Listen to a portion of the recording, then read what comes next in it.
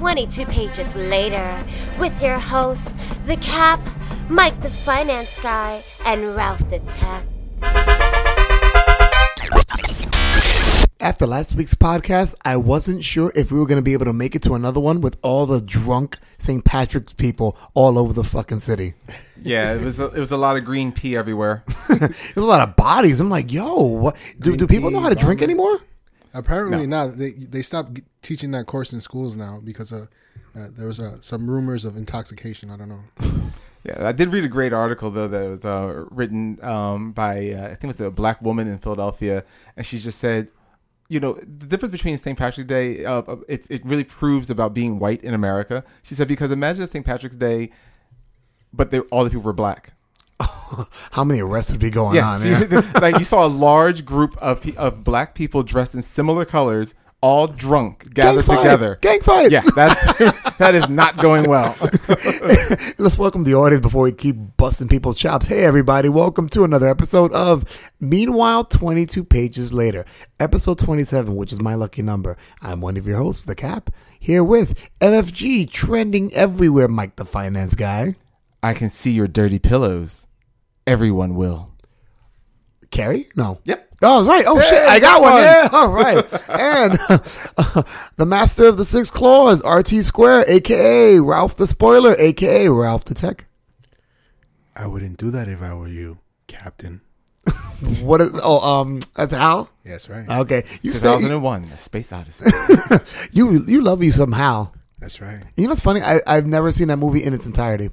Most people haven't. No. It's a long movie from what I'm hearing. It's long. It's very slow. I mean, it's a great movie. I've seen it probably 2.5 to 3 times. You know, we did it in film class and stuff like that. It is really a good movie, but it's rough for most people to sit through, and especially now. I mean, if you went back, let's say 20, 30 years, movies, you know, weren't the way they are now. The attention spans weren't the way we've geared them.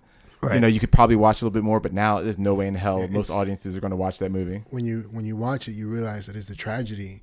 Because it's a group of humans trying to kill this marvelous machine. I mean, come on. Of course the tech's going to say that. Oh, man. What's that new movie that's coming out, speaking of tech, the one with Johnny Depp and... Oh, Transcendence. Transcendence. That's going to be transcending to video. I can't decide if it looks good or not. It looks like it should be good because, you know, it's got Johnny Depp in it. But then at the same time, it looks like a made-for-TV movie. Like, you know what I mean? Has that feel, yeah. It looks like an updated version of Lawnmower Man. I don't think I've ever seen that one. Really? And Jeff Fahey? Never seen that. Yeah, I seen it by accident. But speaking of things, he saw it by accident, like he saw Daredevil. No, Daredevil was on purpose. Accidentally bought it. Shut up. and transcending from things that should be looking like they're going to be worthwhile. Let's do some things that should be looking good. What the fuck are you talking about? Sorry. Let's try that again. Take 2. Okay. Fuck it. Let's just go to the quick news. I got lost for a second. And now, the quick news with Mike the Finance Guy and Ralph and Cap. Good morning, Vietnam. Oh, what a corny line. Really, Robin Williams, out of all of those, you picked that one? I don't even know why I said it. You got to do it right. I think because of the mic. He's in front of the mic. He's got the headphones. You know, I can see Good morning, Vietnam. Yeah, that didn't make it any better, though. that was almost as bad as your imitation last week of Bugs Bunny. Oh, no. That Bugs Bunny just goes down in records. What's up, Doc? That's not, no. Mike, do the quick news before he does another impersonation. All righty. We got some quick news here. Alrighty. Let's just jump right into it. Let's go. According to Variety, Disney CEO Bob Iger announced plans to develop a third Cars film, as well as a sequel to 2004's, are we all ready? The Incredibles. Oh, I love The Incredibles. Yeah, I love The Incredibles. I haven't watched the Cars movie, oddly enough. Is it going to be called The Incredibles 2? Maybe it's going to be called More Incredible. That was a great movie. That was such a great movie. Was, yes. The Incredibles director Brad Bird is on board for the sequel, but no details on the production team were announced for Cars 3. Another film the studio has in development. Are you ready for this one? Shoot. Finding Dory. Yes, that is a Finding Nemo sequel. Yeah, you gotta love that one. But The Incredibles, the stupid fish gets lost. You would imagine, right? It's probably like the CEO of Apple right now. But The Incredibles will be the 5th Pixar film to receive a direct sequel behind Toy Story, Monsters, Inc., Cars, and Finding Nemo. So all those have had sequels. Wow. I mean, and I didn't see the Monsters, Inc. sequel. I haven't seen it yet either. I like the first one too much to go watch a sequel. Even though I heard it was supposed to be good. It's a prequel. Oh, is it? Oh, it doesn't matter. Because it's Monsters University. That's true. But it still doesn't help. Yeah, but I mean, how many? Right. But a lot. But at least Disney's now stepping up their game, and if they're gonna do a sequel to a classic, they're at least sending it to the movies as opposed to putting it right to video like Aladdin 2. Oh God. And like, Aladdin 2, was it straight to DVD release? Yeah. Yes. Oh God. Yeah. So was the Lion King 2, and So I'm guessing Aladdin 3 was also straight to DVD. I'm sure. Aladdin 60. He's now collecting Social Security. Aladdin 3 was probably a porn. Knowing Disney's track Rub record. my magic lantern and see what happens. Alrighty, now let's take to the small screen now. It's one of my favorite comic books, but I don't know if I like the news of where this is going. Executive producer Bob Thomas has confirmed that CW's iZombie pilot will deviate significantly from the source material, which was already done by Chris Robertson and drawn by Michael Allred. A quote from Rob Thomas: "We're not sticking that close to the comic. The thing that we're taking from the comic is this mid-20s female zombie who eats brains and gets the memories of the dead, but we put her in a coroner's office, so there's sort of this case of the week each week where she gets snippets of memories of the deceased and tries to solve the crime." Stop it. Stop it. Yeah. What the studio and network asked for, they want a new sort of cool female lead on the CW. They want something in the vein of Buffy or Veronica Mars, so they asked me to write in that tone that I normally write in. It will not be zombie apocalypse show, but it will be sort of fun, cool, smart, funny, a single female lead who happens to be a zombie. That's a quote from Rob Thomas. Then call it something else. Tell me about it. Thank you. What the hell? Yeah. I mean, for once, I agree with MFG for once. I mean, we'll be fighting in 5 minutes Hold later. on. Let's stop. Commemorate this occasion. The Cap and MFG agree on something. I almost think that requires a perv bell. Oh my god! But all jokes aside, Mike, I remember you talking about the iZombie thing a couple of weeks ago, and I was like, all right, sounds really good. Yeah. But the fact that they stayed downright, but at least they were honest, Right, but at least but they came still, right out but and like you said said, it. it's like, well, then why don't you just call it something else? I mean, I should be watching this going, wow, it reminds me of iZombie, but because it isn't, I'm good with that. You know, Right. I'm going to keep watching it going, I've read the whole series. This isn't that. Right. Or if you say, hey, the creator of iZombie created this show, Yeah. you know, you give them, you know, so they can say, oh, it's been inspired by it, but they know it's not iZombie. What would you call it then? I don't know. Not iZombie. That sounds like a great title. I like that. But Rose McIver, she's been cast as the lead, Olivia Liv Moore. And Rose McIver, for all of those that have good taste, know her as Tinkerbell from Once Upon a Time. Oh, that was a jab at me. Just you, because everyone else in this room watches it. That's right. Even the cat. Oh, Even the cat. yeah, please. The cat don't watch shit. The cat falls asleep. and Once Upon a Time is one of those things too. Sorry, G. I'm so sorry. Your show sucks. Go ahead, Mike. Alrighty, now something that will get Cap's interest. Finally. The Robots in Disguise are almost back on TV. What? Yeah. Hub Network announced that a new, as yet unnamed, Transformers animated series will hit the network in 2015. The series, according to a press release, will star Bumblebee leading a new team of Autobots, and it's set in the same timeline as Transformers Prime, but only years later. Okay. This will be in line with the IDW comic launched in 2012 called Robots in Disguise, in which Bumblebee has been the leader of not just the Autobots, but the Cybertron as a whole. Will Friedle, who also played Terry McGinnis in Batman Beyond, as well as Deadpool and Ultimate Spider-Man, Lion-O in the new Thundercats. He's been Blue Beetle in the Batman Brave and the Bold and many others. He will reprise his role as Bumblebee for that series. And there's, a host of other people, Darren Criss, Constant Mimer, Ted McGinley. They're all going to be unnamed cast members. The series will use CGI characters on hand-painted environments and has an action focus. Jeff Klein will executive produce the show, continuing on from Prime. I love this. I mean, I don't know if anybody has seen the Transformers Prime on the Hub. It was a pretty good. It was probably one of the closest to one of the better shows of the Transformers series since the original series. Wow. Okay. I'm not a Transformers watcher. I'm a big I've Transformers. seen the commercials and it looked good, but I just never watched any of it. Hold on, RT Square. I know you're a big Transformer fan. What do you guys say about that? Cricket. Well, you don't like the I don't think version? he heard a word we said. Probably. Yeah, I don't have a. Well, I should show it to TV. But go No, ahead. I was listening. It's just the Transformers on the Hub, really the kids network. Yeah. It still plays very well.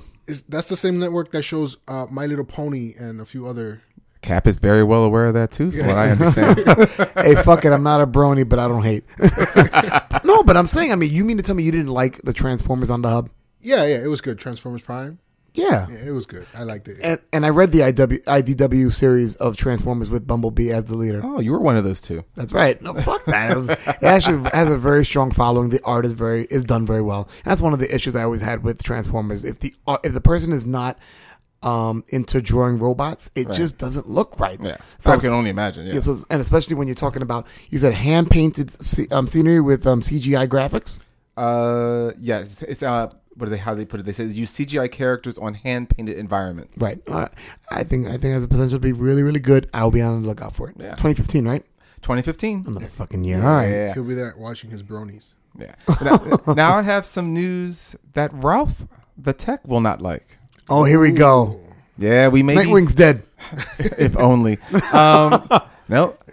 Mike Wolverine is set to die in 2014. What? Yeah, those 6 claws might be stabbing him in his own back. What? Following his relaunched title, Wolverine, in the all-new Marvel Now, and beginning in issue number 8, the original 6 claws will embark on his 3 months to die, ending with issue number 12 in September. What? So let's see where this goes. They're just gonna bring him back. Watch. I mean, obviously, Well, of they're not going to course, kill him yeah. forever, but I mean, the thing is, they still might kill him for a little bit. Like, you know what I mean? Like 2 years. Like when Cap, that would be a like while, when but- the real Cap, Captain America was gone. Oh God! But if they do that, that means that Daken and X-23 are going to have to take over. Oh God, Lord help me! I don't even want to think about that. For those who don't know, Daken is Wolverine's son. yes, he's the one with 2 claws on top, 1 on the bottom. Yeah, as opposed to X-23 with 2 claws on top and One in the toe. 1 in the toe. That just sounds like a horrible dirty, porn. doesn't Yeah. Well, Where's with, the one bell in on the that toe? one? Thank you. with Dakin, it sounds dirty because it's 2 in the pink and 1 in the stink. Okay, you can give yourself the bell for that one. That's painful, no matter which way you put it. Sounds like some really bad porn. And here we thought sloppy aardvark was the worst thing we ever said. But I love the reaction of people that finally find out what sloppy aardvark is. We just saw that the other day. That's right. And it's always a woman that goes, "What is that?" And I always say, "Look it up." And she always comes back going, "You're disgusting." I'm like, I don't make these things up. It's like you're the one that looked it up, so your curiosity obviously got the better of you. I told you it was bad. Going back to Wolverine for a second, I was going to say that I've been trying to read the new run to see what they were doing. With him being powerless, you mean? Him being powerless, having a gun, having an armored suit that's gonna like protect him from being attacked. And Is he wearing Superman's armored suit?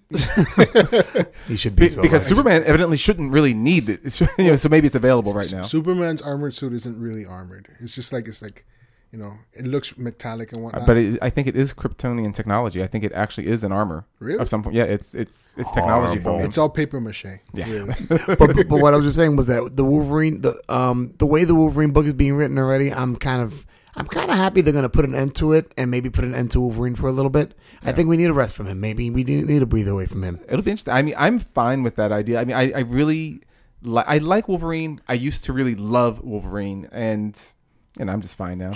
You hear that? You hear that? All the hate coming from you too. My God. There was no hate. I just said I really liked Oh, I'm him. sorry. I You just can't used to be 6 better. claws this issue. Is that what it is? Oh, see, I win again. I mentioned 6 claws. Yeah. Oh, actually, you won, Mike. Fuck it. All right. Thank you. That's the bell. But now one last piece, and this one, Is it a piece of crap? Mr. Brian Bendis will be happy about. The comic book Powers, which was written by Brian Michael Bendis and drawn by Michael Avon Oeming, will be on small screens, not quite everywhere. Now, why is that? Because it will be released via an unusual method. Sony Pictures Television will produce a 10-hour-long live-action episode to be distributed on the PlayStation Network. Stop. Right? The FX Network had commissioned a pilot for the comic series in 2011, but eventually passed on it altogether. But for those familiar with the comic book, the quick and the dirty it's like Law and Order meets the Avengers. The original comic book was published from 2000 to 2004, and it follows a pair of police detectives in a world where superheroes and villains exist. Detectives Christian Walker and Dina Pilgrim are assigned to investigate crimes involving people with superhuman abilities. Detective Walker has a past with several of the superpowered set because, unknown to his fellow officers, he used to be a hero himself. The show will be produced by Bendis and Oeming along with others. What do we think about that? I love Powers, and it's a very interesting idea that they decided to go with the Sony network. But it's also live action. That'll be live interesting action, too. Yeah. So, I mean, again, sorry, Sony, you're not suckering me into it. Unless someone pirates that thing on down, I'm not seeing it. I'm not PS3ing it or PS4ing it. I got news for you now. Pirate? Did someone say pirate? Arrgh! Arrgh. Someone say my name. So, Mike, you mean to tell me you're going to wait for it to either come on DVD or that's just it for you, huh? Yeah, I mean, it's either DVD or nothing at all. Wow. Really, I won't go buy a PlayStation. You're not going to borrow a PlayStation? I haven't bought an Xbox One yet. Come on. He's still trying to figure out his Xbox. The original. He's like, move here, 3. Oh, grab motion sickness. It's not even an Xbox. It's actually an Atari that I carved an X on. Oh, that makes sense. No wonder it looks like that. All right, so that's a little quick news. That's all I got. Who else is going to flap their gums? Believe it or not, I have nothing. About damn time. What about you, Ralph? Do I ever have any quick news? You always have quick shit to say. All right, so that's it for the quick news. All right, so let's go with the first half of the show. Mike, could you introduce us with what we're going to talk about today? Sure. It's Women's History Month coming to an end pretty soon. So, when you look up in the sky, you see it's a bird, it's a boob, it's a plane. Now, we're just going to hear talk about... I'm looking at 2 boobs right now. We double D's? Wow. Yeah, that left you speechless, didn't it? I said wow, didn't I? We're just here to take a look at, what's going on with women in comics. Not just so much a big treatise on everything today, but just, what we've seen in the past. Is it getting any better for you ladies in the comic book world, or is it not? Well, I mean, starting off, what's interesting is that when you think about the comic books and starting with the Golden Age, I mean, think about it. It was the boys club right there. Yeah. It was the boys club. And pretty much all the creators, if not all the creators, were men. All the writers were men, all the artists were men. So, they already had an idea. And plus, it was the 30s and the 40s. So you already had a certain stereotype of where women should be in comparison to men. Well, I mean, sort of, though. Because also, though, with it being the 30s going into the 40s, you were also jumping into the wartime pretty soon. World War II. And women were then taking over. It's actually an interesting thing that that in the Golden Age, from the Golden Age is basically considered from the 30s into the mid-50s.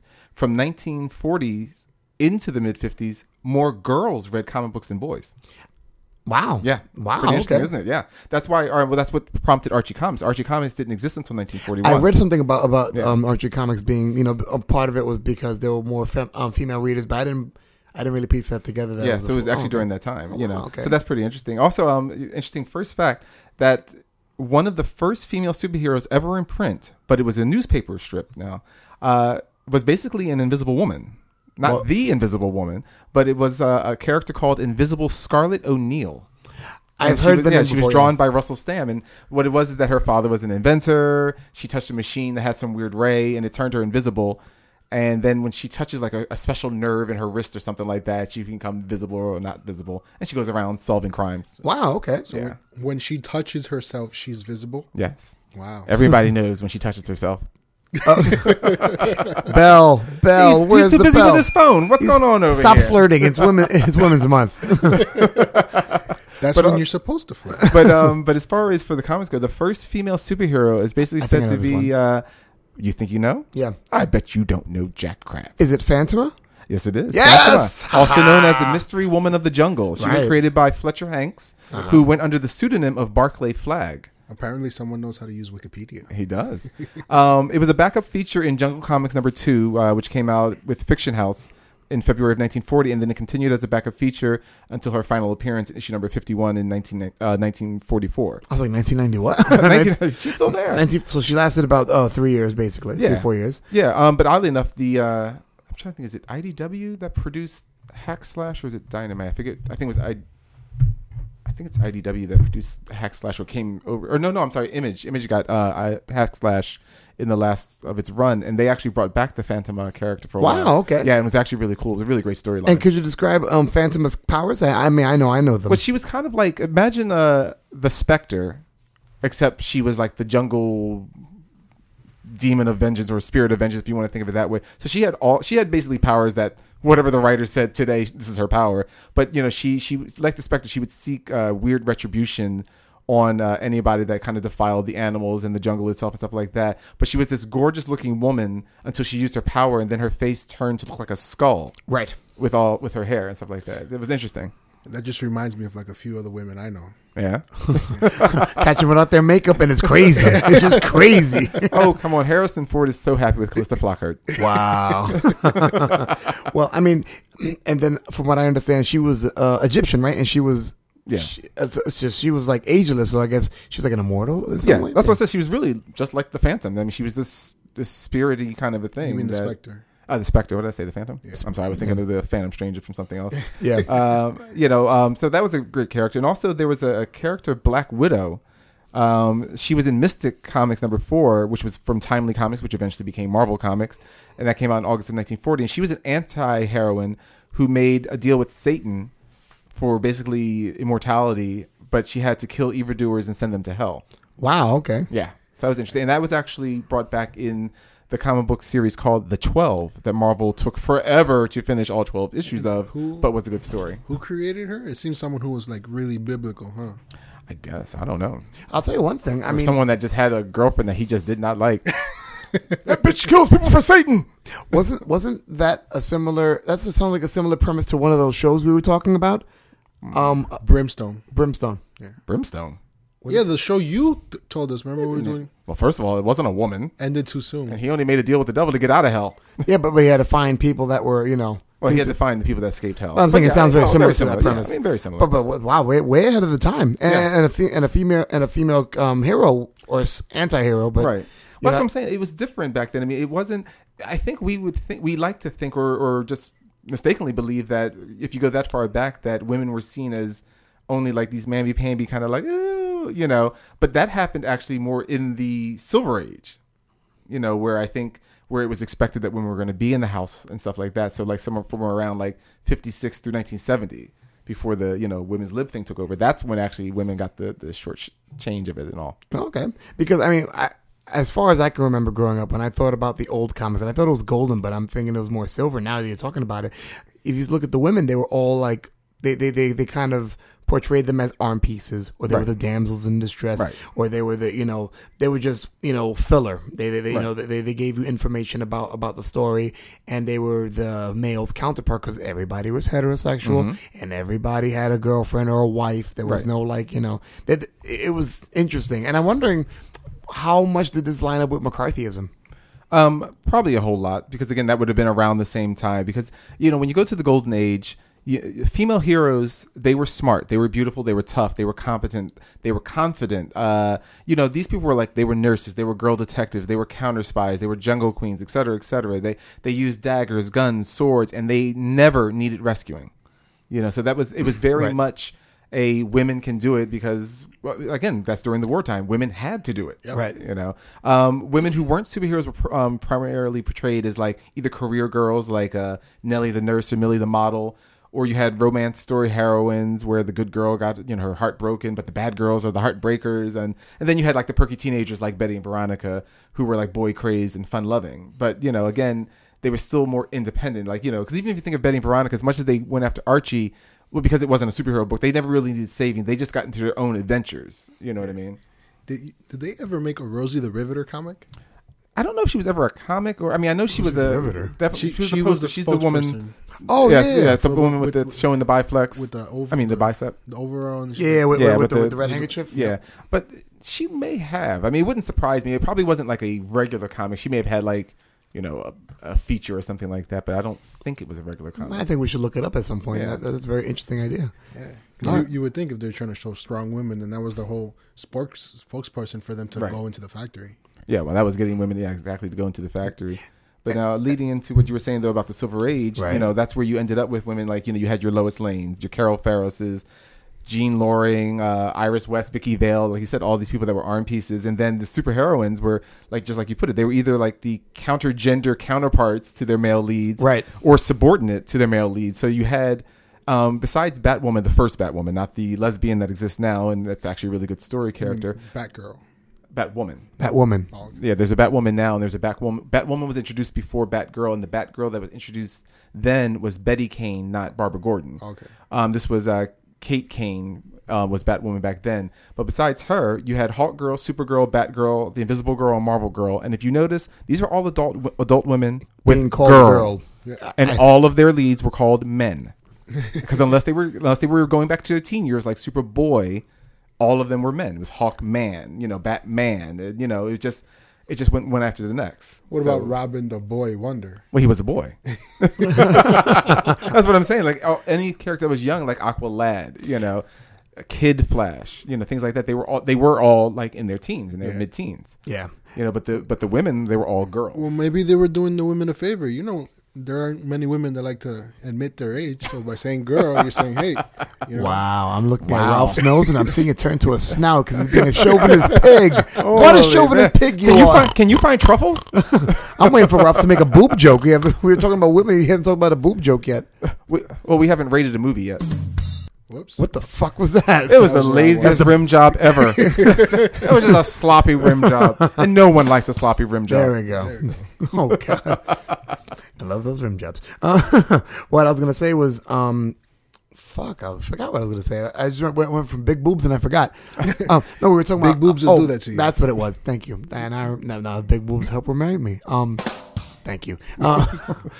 We were talking about Batgirl and how these women are being called girl, but the male counterparts are called men. Right. And I'm wondering, is that why when they relaunched Supergirl, when they brought Supergirl back in Batman Superman, was it then or even before then that they said that she was older technically than it wasn't until then that they brought up her age. Okay. That she used to babysit him, basically. Right. On Krypton. Yeah, I didn't know if that was pre-crisis right. or Yeah, if she must have been babysitting him, I guess somewhere between the destruction of Krypton and James Bond 007 Jor-El. Hey, Russell Crowe kicked ass, man. Shouldn't have kicked that much ass. Do the Marlon Brando show up and get yourself a check. He was kicking ass when he was even a computer program, man. That shit was crazy. Duck. But we are talking about women's. Women's. True. That is true. We are talking about Women's Month. Women's. Right. The women's. The women's. I don't know. Was that with a Y? We should have a stupid saying bell. That doesn't work. That sounded like you did cocaine. Doesn't sound stupid enough. Oh, what was that bell for? That was a cowbell. What was that one for? We had that. We did use that for something. That's for Christopher Walken. More cowbell. Oh God. Well, before you go into moving from the Silver Age on to the modern age, I was going to say Bronze Age would be next. Oh, Bronze Age. Yeah. Mm-hmm. Yeah. What I was going to say was, is there a Platinum Age? Speaking of stupid sayings, did you see what I put on Facebook? No, what'd you put up? Well, I was hanging out with G last night, and she was talking, and she was with the family. All of a sudden, she says, "Yeah, because I'm drinking," and I'm like, "Drinking? Wow!" And she, "Leave me alone. It's my birthday." I'm like, "Oh," okay. And then all the women were like, "Yeah." I'm like, "Now I." I felt like the women were turning against me. So was drink mixing or is it drink singing or what? She was supposed to say drinking, and she said drinking, and I was like, with the drink in her hand, I was like, it was just too hard to pass it. I could have shut the fuck up and just let it rock. But I go drinking. And I was like, yeah, what's wrong with drinking? It's drunk drinking. I guess that's what it is. So, on to more women kicking ass, Mike. Yeah, first of all, I just want to go back to the fact that Gigi seems to be celebrating that birthday a week later still. Get over it, girl. It's 30. She could do what she wants. Jeez, holy cow. I want to see how much she's going to celebrate when she turns 40. Yeah, I said it. Anyway, on to the Bronze Age. The Bronze Age was from 70 to 85. So we definitely had, the bras were being burned. Feminist rights were, being talked about. And finally, people were taking actions and things like that. Hold on a sec. How is bra burning a bad thing? Anybody that want to touch that, or anybody that wants to write to Ralph, please, all the members of Now that want to write to Ralph and complain about his sexist attitude, he can be reached at sonofaBitch@gmail.com. All I gotta say is, Ralph, really another boob reference? There we go. Yeah. But the Bronze Age, at least the way I see it, it mirrored the feminist tensions of the time. And you saw a surge finally in female heroes and villains, actually. You did get a lot of these were stereotypes of the feminist movements. I mean, you had bad examples like Thundra, who was a man hater. Yeah. You had the man killer, who was an angry feminist. I mean, you did have things like that. But Marvel, I have to give them credit far more than DC that I can think of that time, because really when you think DC, and sadly enough, even still, when you think of DC with women, you really only come up with Wonder Woman. I'm not saying that you can't throw out other names, but she's pretty much mostly the only good example they had. She's the only one that's named woman that's a major character. But she's just also one of their only female major characters that's worth discussion. But Marvel, especially during the Bronze Age, I mean, they introduced Ms. Marvel, and she edited the woman's magazine called Woman Magazine under J. Jonah Jameson, which, of course, that came out around the time that Ms. Magazine came out, so that's kind of where they got the name. And also, the term Ms. had also just become popular. It didn't exist before then. Oh, shit. I didn't know that. Yeah, but... so everyone, even if they weren't married, was Mrs.? It was either Miss or Mrs. Oh, okay. But Ms. didn't exist until the 70s, yeah. Ms. But then, but you still really didn't have a lot of women in leader positions or with formidable powers until, a little bit later in the 70s, thanks to Chris Claremont, really. A lot of it really is thanks to Chris Claremont on his run of the X-Men. Because he upgraded Lorna Dane. She became Polaris, and she became powerful. Storm was introduced in the 70s. And eventually, think about it, she eventually bested Cyclops for leadership of the X-Men. Of the team, and that's right. without her powers. She beat him. And he had his powers. Jean Grey became the Phoenix, so she went from Marvel Girl to being Phoenix. Right. Kitty Pryde joined the X-Men, and I'll be talking about her myself particularly later. But she was, a smart, resourceful teenager. You had Rogue and Psylocke, the pre-Asian Psylocke I'm talking about. I'm going to bring that up also. Yeah, who added multifaceted dimensions to the norm of the superheroines. And he also, he just wrote a bunch of smart, capable, and powerful women. He also wrote Spider-Woman, Misty Knight, Colleen Wing. These were all your Private Eye or ninja type women. During that time, John Byrne, he upgraded Sue Storm to the Invisible Woman. And then also she became chair of the FF during the 80s. Oh, wow. Yeah. And Wasp became leader of the Avengers. And as you see, there was a lot that really did go on during that time. And Marvel really spearheaded almost all of it. Were all these guys who created these characters, were they all married? I would imagine so. There you go. Yeah. Yeah, I doubt that was the reason why. I'm sure all their wives were actually in the kitchen. Wow. No, I'm sure their wives were like, what did you write today? Oh, I wrote this story about this submissive woman. If you want some later, you better change that. Wow. So you're saying that men have to be manipulated by pussy to be able to write in a positive light for women. I'm glad you understand. Okay. Again, hate mail can go to you damn pig at gmail.com. But yeah, I mean, what did you think of the Bronze Age? I mean, I thought, like I said, it was a really good time. It was also a really great time of writing. It was some of the better writing that came out of the two big houses was during that time. Well, it's funny that you talk about the Bronze Age, because when I was looking up superhero females, I was looking at all the great heroes, and two things that you just said, I realized. Number one, a lot of them came from Marvel, and number two, a lot of them came around that era. It was something that I didn't look at the ages per se. I was just like, okay, well, what about this character? Oh, she's Marvel. Oh, what about this character? Oh, she's Marvel. Yeah, I mean, She-Hulk was introduced. And then I thought about all the characters that are, I started thinking about all the DC characters that are prominent, the female DC characters. And outside of, and you don't know, because Zatanna wasn't that big. Yeah, and she also in the 70s. Still doesn't have, she's neither here nor there, I think, when it comes for being a good female role model. She's just kind of there. Besides, okay, Black Canary. I was about to say, you really have Black Canary and Wonder Woman and Hawkgirl. But Hawker only more recently. I mean, I would say, not recently meaning like in the last decade, but I would say only in the last maybe 20 years or so. Right. Did they ever change her name to Hawk Woman? No, right? DC doesn't do that. I want to think that there was briefly a Hawk Woman, but I'm not sure of that. I could be imagining that. Maybe DC stands for Dick Coddling Comics. I was actually having that conversation with someone. He's like, oh, you know, we were talking about different female characters, like, oh, then Hawk Woman, and I'm like, no, Hawk Girl, because they never changed her name. Yeah, I don't think they ever did. He's like, she's a woman, so you better call her Hawk Woman. I'm like, no, they call her Hawk Girl. They call it Hawk Girl. Yeah. You know, even though she's as immortally reincarnated as her counterpart, you know. Which that story just seems, you know. Yeah, that story, we won't even go there. Well, and I'm glad also you brought up the fact that in the 70s they were, you know, switching from silver to bronze, they started making the mistake of doing, if she's a strong woman, she's a lesbian or a man hater at least. Right, I was about to say, because they certainly weren't going to touch on lesbianism, you know, in the comics, but they made him as butch could be. Oh yeah. Well, you know, that because again, it was that example of like, you know, you were just like even if you weren't a man hater, you were at least, you know, just wanted to crush his balls, that kind of a thing. Right. I guess that was what they thought was equaling the the tide, but it wasn't really working that way. Right. So I mean, it's interesting because now I feel like that. I mean, I think that they've done better with their characters, but like you said, Marvel. Even I'm looking at one of my favorite female characters, Scarlet, on my shelving wall. Scarlet from G.I. Joe. So cute. What do you have, like 2-3 statues? Aww. Gee, I can't wait to go back to my place and see all the billions of them. Shut up. Well, Scarlet was one of my favorite G.I. Joe characters because she was, you know, tough and she didn't need the guy's help, and you know she was.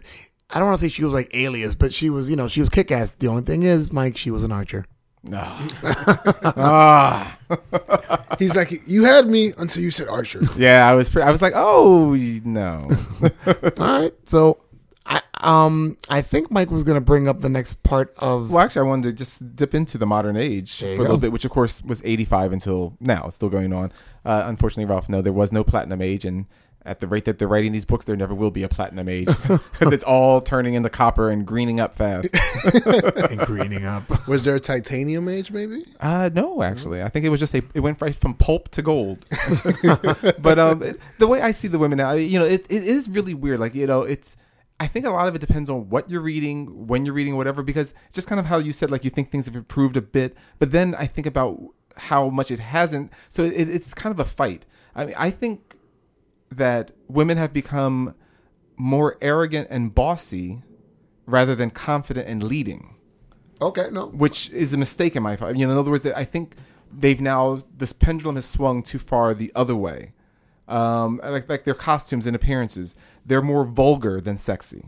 And, you know, I mean, again, we understand that, you know, a woman might argue, well, they shouldn't be a sex symbol anyhow. Fine. We know it's a medium that's mostly, not still controlled, first of all, mostly by men, and still read mostly by men, even though there's a lot of women that do read. So there's going to be some sex to it. I get it. I'm not saying it's 100% my thing or that I'm for it.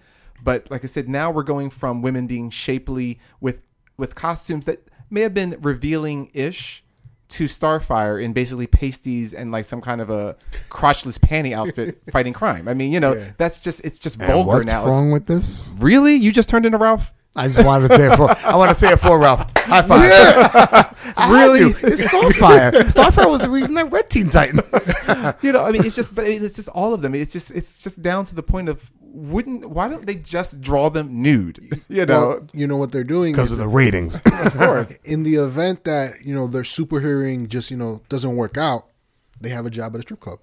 But that's what they all look like. And they can bring their own clothes. You know, I mean, they're so drawn with these horrible misproportions. You know what it probably was when they were like thinking up the creations, like what they should be dressed.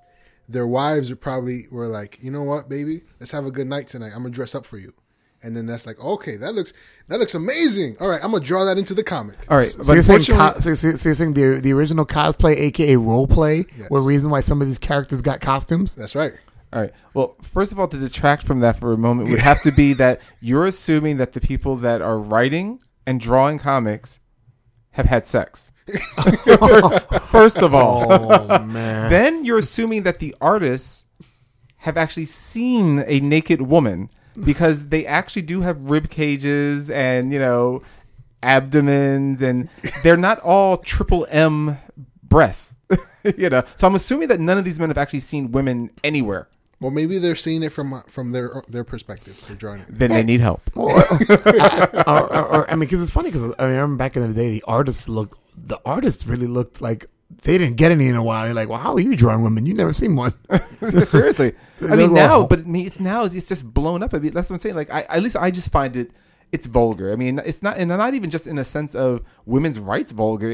I just look at it. I'm like, it's not believable. Nothing looks like this. I mean, wait, hold on. I've got an attack coming. Continue. Oh, go ahead. No. Go ahead. Because my attack is it's not as bad as Japanese art. Wow. And that's for all my people who listen to all my listeners who they talk to me about, when are you going to talk about Japanimation and manga? And I'm like, don't get me wrong. I like Dragon Ball Z and One Piece and all those great things. But one of the things they do, they exploit women like a motherfucker. Yes, wow, motherfucker, exploit. Wow, that's crazy. But our sensitivity level is evidently not at anywhere near a level. I'm just saying, like when you look at one of those cartoons. Well, here comes Ralph with the explanation on why. No, but I was about to say. Well, here's my theory of why I think the outfits are so scantily clad like that. Well, when you think about it, most of the comic book readers, when they started reading, they were like 10. That was like 30, 40 years ago.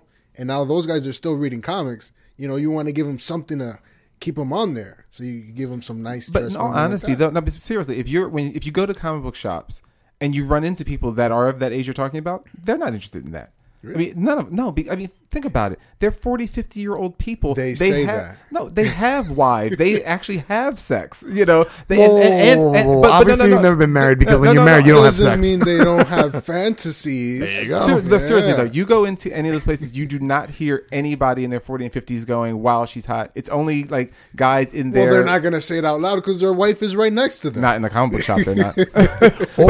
But also more importantly, don't forget, your 40s and 50s, you have daughters. And that's also a big thing. Because it goes down to... Not unless you only have sons. Then you're like, here you go, this is for you too. Yeah, it really isn't. I bought this for my son. What are you looking at me for? I bought this for my son. Like I said, it really... Oh, son, wink. Yeah.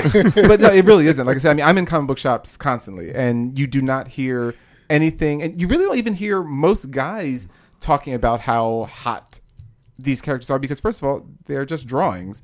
When you get it is usually from like people in their late teens or extremely early 20s, and then that's about it. Because I'll disagree with you because the only reason I'll disagree with you is because there's a large community of the geek nation that aren't married, that don't have kids, and that they might have seen the inside of a female before, and I don't want to use that term, but just saying like they've actually had sex. What is it, like X-ray the woman? Shut up, you know Stick what I mean? Camera up no, but like they've had sex, but they're so much towards the geek side. They might not say it in a comic book shop, but I know people outside who have said, "Oh my God, they've." Those things you're saying they don't say, I've heard them say it. But again, there are those that say it, but I guarantee you, if they drew women back down to the 1980s proportion, which was still unproportional, their sales are not going to change one iota.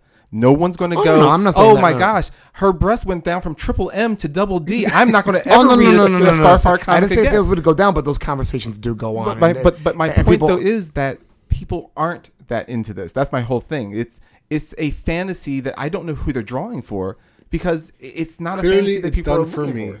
It's me. I'm assuming. It's just one of those, because it's just a thing that I don't think that you notice after a while. I mean, I think only when you look at it objectively, because it's just numb. Right. Well, that's my thing. It's not important, and it's also setting these. I don't even know what kind of bizarre expectations. But let's look at when this stuff became really on the rise. Because you're right. If you do it by 80s proportions, it was bad, but it wasn't that bad. You go 90s and you start going with Todd McFarlane drawing Mary Jane in a black nightie for Spider-Man. Right. You talk about Lady Death. You talk about Vampirella. You talk about Vampirella had been out. Yeah, but they started really pushing the envelope in late early 90s. Right. Like I was like, it was the same outfit, but then showing her got like smaller and smaller and smaller, yeah. and more compromising positions. Right. You talk about Psylocke. Thank you. You talk about when they changed Sue Storm's outfit. And then it's like, holy shit, what's going on? But now it's you're right about it becoming the commonplace. Now it's become a commonplace where if you see that, you're not gasping. You're just kind of like, oh, They're drawing them, for somebody else. But I think that mid 90s portion of comics is when you saw a boom in like really, really sexy outfits. Right, but unfortunately it hasn't changed at all. And this is the same time where they're going, well, we're still trying to figure out why more women are not reading our comics. True. Because interestingly enough, all the comics that they write to try and get more women in, like when they've done Ms. Marvel in her own comics, and now she's Captain Marvel now. And even the Huntress, when they reintroduced her now into this universe in New 52, all these that they're trying to write for more pro-women. Not just saying that the woman is the star of the comic, because Catwoman is not pro-woman. That is all fanboy fascination with, her tits that can't stay in her costume. I'm talking about the comics that are actually written to inspire women and to get reader with women. If you notice, all their costumes are pretty much, you don't see anything. Yeah. They're not dressed like nuns, but they dress them like, wow, she's still curvaceous. She's still a knockout, but her breasts aren't falling out. Unless Frank Cho's drawing them. If you ever see Frank Cho, it's like, what the hell, Frank? Oh, that's his style. I'm not here to knock it, but but also he does draw strong looking women though. He does. His women are realistic looking women. Well, if they were like gym heads, it's realistic gym head women. I mean, but. The pick things up, put things down, women. Exactly. I pick things up, put them down, and I do my hair, and But I just find also that now in this age, even more so than before, women have also now become the comic book scapegoat for all the evils and excessive aggressive violence. That's just a really big thing, All right, and a perfect example of that is Scarlet Witch. Yeah, Scarlet Witch. Well, Wonder Woman. Wonder Woman pre-New 52. Yeah. And even now, I mean, we just talked about War. Injustice. Yeah, Injustice, where she's perpetuating, instigating Superman's hostile actions. But we just saw Justice League War, the movie where she's childlike but extremely violent. All right. So actually, let's take a quick break because I know we want to touch a little bit more about on Women's Heroes Month. So let's take a quick break and we'll be back with Meanwhile 22 pages later after we take a deep breath. All right, so now we're back from our break and with our continual episode of, I wouldn't say Women's Week, but our Women's episode. It's Women's Month, too. It's Women's Month, but I'm saying right now we're doing a Women's episode. We're looking back at the history of women in comics. And in Ralph's case, people with boobs. There we go. So to explain the next part of our segment is MFG, Mike the Finance Guy. Well, now we're here just to talk about what we find that we like. And boobs. Besides Ralph and his boobs. Ralph and his boobs. That's hilarious. We're going to talk about some women that we think, kind of represent much more of a positive role model, at least that we see today in the comics. And, of course, those that don't. All right. So, basically, you're asking the panel to pick one out of each? One of each. All right. I guess I will start first. This way, Ralph can't say, I was going first. I'll go last. Well, que lástima. So you do speak Spanish. What I'll say is for a female character that I'll start it off with the ones that are a positive woman role model, female role model. Okay. The one I will say, always love this character, Jennifer Walters, a.k.a. the She-Hulk. Nice. Love Jennifer Walters. The fact that green boobs. Oh goodness. Well, I always liked her because growing up, I remember besides Wonder Woman, like you said, you had female characters, but they were all like second tier, third tier characters. Right. And then when you think about She-Hulk, she was strong, but without being a man hater. Right. Like she was still sexy. She was still strong. She was very successful. She wasn't just some kind of brute. Absolutely. Well, initially she was. What? Initially she was a brute. Well, no, but she was the savage She-Hulk. She couldn't think very much. Well, also they changed that later on. Was it in the 80s? Mm-hmm. Yeah. It was she premiered 1980? Yeah. Savage She-Hulk #1, 1980. Right. I own the entire run. Did you? Yep. Did you? I still do. I have probably 2 of the #1s, and then after that. Wow. Well, but remember, she was also she went from mousy to being very strong. Right. But then of course they made her into the attorney. Mm-hmm. Yep. And then she had control of she wasn't as savage as the Incredible Hulk. Well, she got her regular intelligence back. She didn't become smarter than herself. No, but she became smarter than the Hulk is. Well, when she has her exact intelligence back. Right. She just doesn't have the inhibition that goes with being regular Jennifer Walters. But yeah, I forget what it was that happened, because for a while she had a device on her wrist that allowed her to, I don't know if it was a wrist, but it was some kind of device that allowed her to kind of switch back and forth for a little bit. And then something happened, and then she was able to retain being herself, and she never lost it, you know. Well, when I started looking at She-Hulk, she was already like, you know, the She-Hulk that we know, that she's very articulate, very intelligent, and was always in She-Hulk form, whether she was, you know, a hero or just kind of hanging out. She was the She-Hulk. And I love that about that character. You know, she's sexy where she is a very beautiful woman, but she's not like trying to be inappropriate. She's not put in inappropriate situations. She's, you know, she's intelligent, and she's, you know, really smart with the mouth, so nobody can outsmart her. Nobody can kind of talk back to her. And of course, she'd punch you in the face. Right. And I've always loved that about She-Hulk, the fact that, you know, she was an Avenger. She was a Fantastic Four member. You know, she's been part of these major teams and been the focal point of these major teams. And in the Agents of Smash, she was a stunt person for movies because she's a walking green screen. Oh. Yeah, because that cartoon is just so good. But besides that, I just always liked She-Hulk because she had all those qualities. And these are qualities that, you know, you could look up to. Like, think about it this way. Remember Wonder Woman, when Wonder Woman came out, and how they made her, you know, she was strong and powerful, but when they added Steve Trevor, she was kind of like, yeah, well, you know, me and Steve Trevor. There was none of that with She-Hulk. She liked who she liked, but she was never like falling over somebody. She liked them, and, you know, she would try to, you know, show that she cared about them, but there was no like, oh my goodness, if you know, or at least that's what. Oh, you Nothing, tap. I'm You tap. listening. I do. You tap me. No. Oh, like shut up, Ryan. No. That's probably just what we were thinking. But Because you threw me off. But the bottom line is, I just like that She-Hulk was very independent, and she wasn't dependent on any man. She even had her own comic book a couple of times. yeah.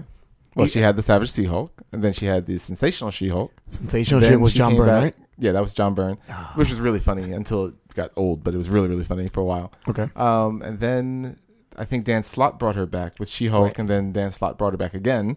And then this other guy has brought her back for a last time, which I don't know how I new feel guy, about it. Yeah. Well, It's okay. I like it because it's a little different. Yeah. It reminds me of the way FF was different. Right.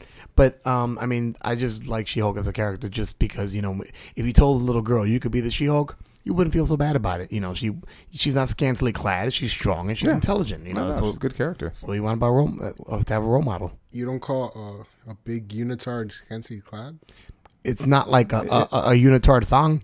Right. And it's also, I mean, the superhero world, you know, you're in, I mean, even the guys are in unitards, you know. Right. But like I said, it's not up the crack of her ass. It's not, you know, just barely covering her nipples. I mean, it's an actual outfit, at least of some form. Right. So that's my nomination for best female hero for little girls to look up to. Ooh, what She-Hulk. you got there, Mr. RT squared? Well, who I have is an inspiration to not just women, but to also handicapped people. Ooh. Yes. Who's that? Barbara Gordon, a.k.a. Batgirl, a.k.a. Oracle. All AKA? Batwoman? No, No. I just tossed that out there. He wanted to see if you could keep going. a.k.a. Very Hot, a.k.a. The Fiery Redhead, a.k.a. The one girl that can't walk out on you? But she can roll. She rolls with the best of them. So why do you like Barbara Gordon so much as a female character? What has she done, you know, for the female hero? Well, she's well, her father is Jim Gordon, so he's a cop. And He's the commissioner. yes, He's the cop. The commish. so even as you saw when I was introduced to her, you see her as this like girl who is fascinated by Batman and how he's fighting crime, and she wants to fight crime. So I don't know which the way it was introduced to me is like she went after him, like she started fighting crime as Batgirl. Like she took the moniker of Batgirl, but not with the blessing of Batman. And then like Batman met her, and then he trained her, like took her under his wing. Right. And then as she as time progressed, and with the whole Killing Joke thing where Joker rapes her and shoots her and paralyzes her, she becomes Oracle. And then I think when she becomes Oracle is when she's like more of an example for women, because you see this woman who who's struggled through so much, and she's still doing what she wants to do. Right. You know? Yeah, no, absolutely. And even then she's got to a point where you got Batman, one of the greatest heroes in the DC universe, who relies on her. You know, who goes, the first thing it says, Oracle, can you look this up for me? What do I do here? Oracle, I've locked my keys in the car. Yeah. Oracle. But you see, this, it's just like she does so much, and then it shows people who are also handy capable, like that just because you can no longer keep up with maybe Batman, you know, doesn't mean you still can't make a difference. Right. Well, she also, don't forget, leads the Birds of Prey. Yeah, that's right. She leads the Birds of Prey team. You know, so it's not even just that she's just gathering information. She's actually helping to train new heroes and stuff like that. And that people actually look up to her. Right. You know, they see her as a mentor, as someone who has done so much and still can do more. Right. You know? Now, how do you feel about her being back now, though, in the New 52, having not...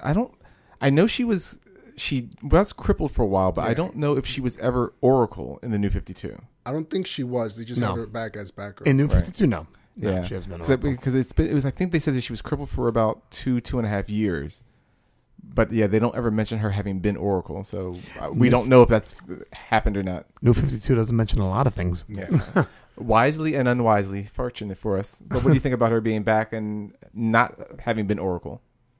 It does change a few things, because Oracle was the key character where you really see her shine. You know, because as Batgirl, she's just another sidekick, pretty much. Right. Well, see, I don't know. I mean, I still read the New 52, and she's still her own woman. What I like about her now in the New 52 is she's actually questioning why they're picking the villains that they pick. We're not talking about the big ones that are obviously out to destroy the city. We're not talking those. That's obvious.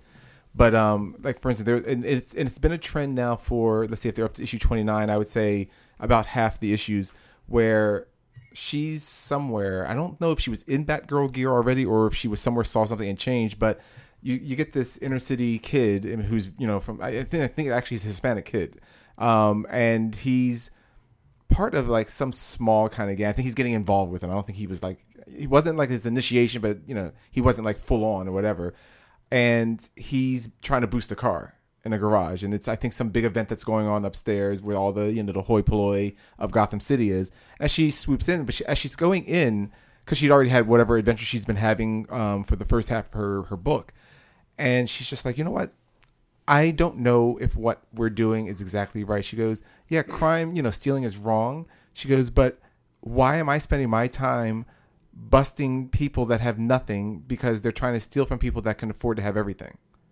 You know, so it's a very interesting part that like none of the other Bat families seems to ask that question. You know, and of course as readers we kind of forget that too. It's like, yeah, nobody wants their car stolen, but there's a point where I'm doing nothing but protecting billionaires, you know, cars. Yeah, you know, you could just buy another one. Like, yeah, I'm going to end up beating up this guy because it's your property. You know? So I kind of like that question, and then that I actually like her a little bit more for asking those questions. That's cool. Yeah, I mean, I understand what you were saying about when you said that Batgirl was, you know, what the hell, right? Okay. That Batgirl, when she first came out as Batgirl, was looked at as another sidekick. I think there was more to her, but I understand what you're saying, that because you saw Oracle already. So when you see Oracle, it's almost like watching somebody become full circle. And now that they take that aspect out and saying now she's just Batgirl, not that she's a plain character, because Barbara Gordon has her wrinkles, but just the fact that you didn't see her come full circle. And also, we don't know if Killing Joke is in tandem. I mean, it's really, huh? Well, because she got shot. Okay. So Killing Joke is in tandem, but it's one of those things where you're like, well, you know, Oracle made her very interesting. You know, I always like when characters evolve. I like when characters move. DC, that's one thing DC does and Marvel doesn't do as well. Like they've had different Superman, they've had different Batman. We didn't like them, but you know, we've had. That's why Marvel doesn't do it. Because don't forget, U.S. Agent. Did you like that? Nomad. No. Did you like? No. Nomad I like U.S. Agent better than Nomad though, but that's another story. All right, but yeah, definitely Barbara Gordon, definitely a good choice there.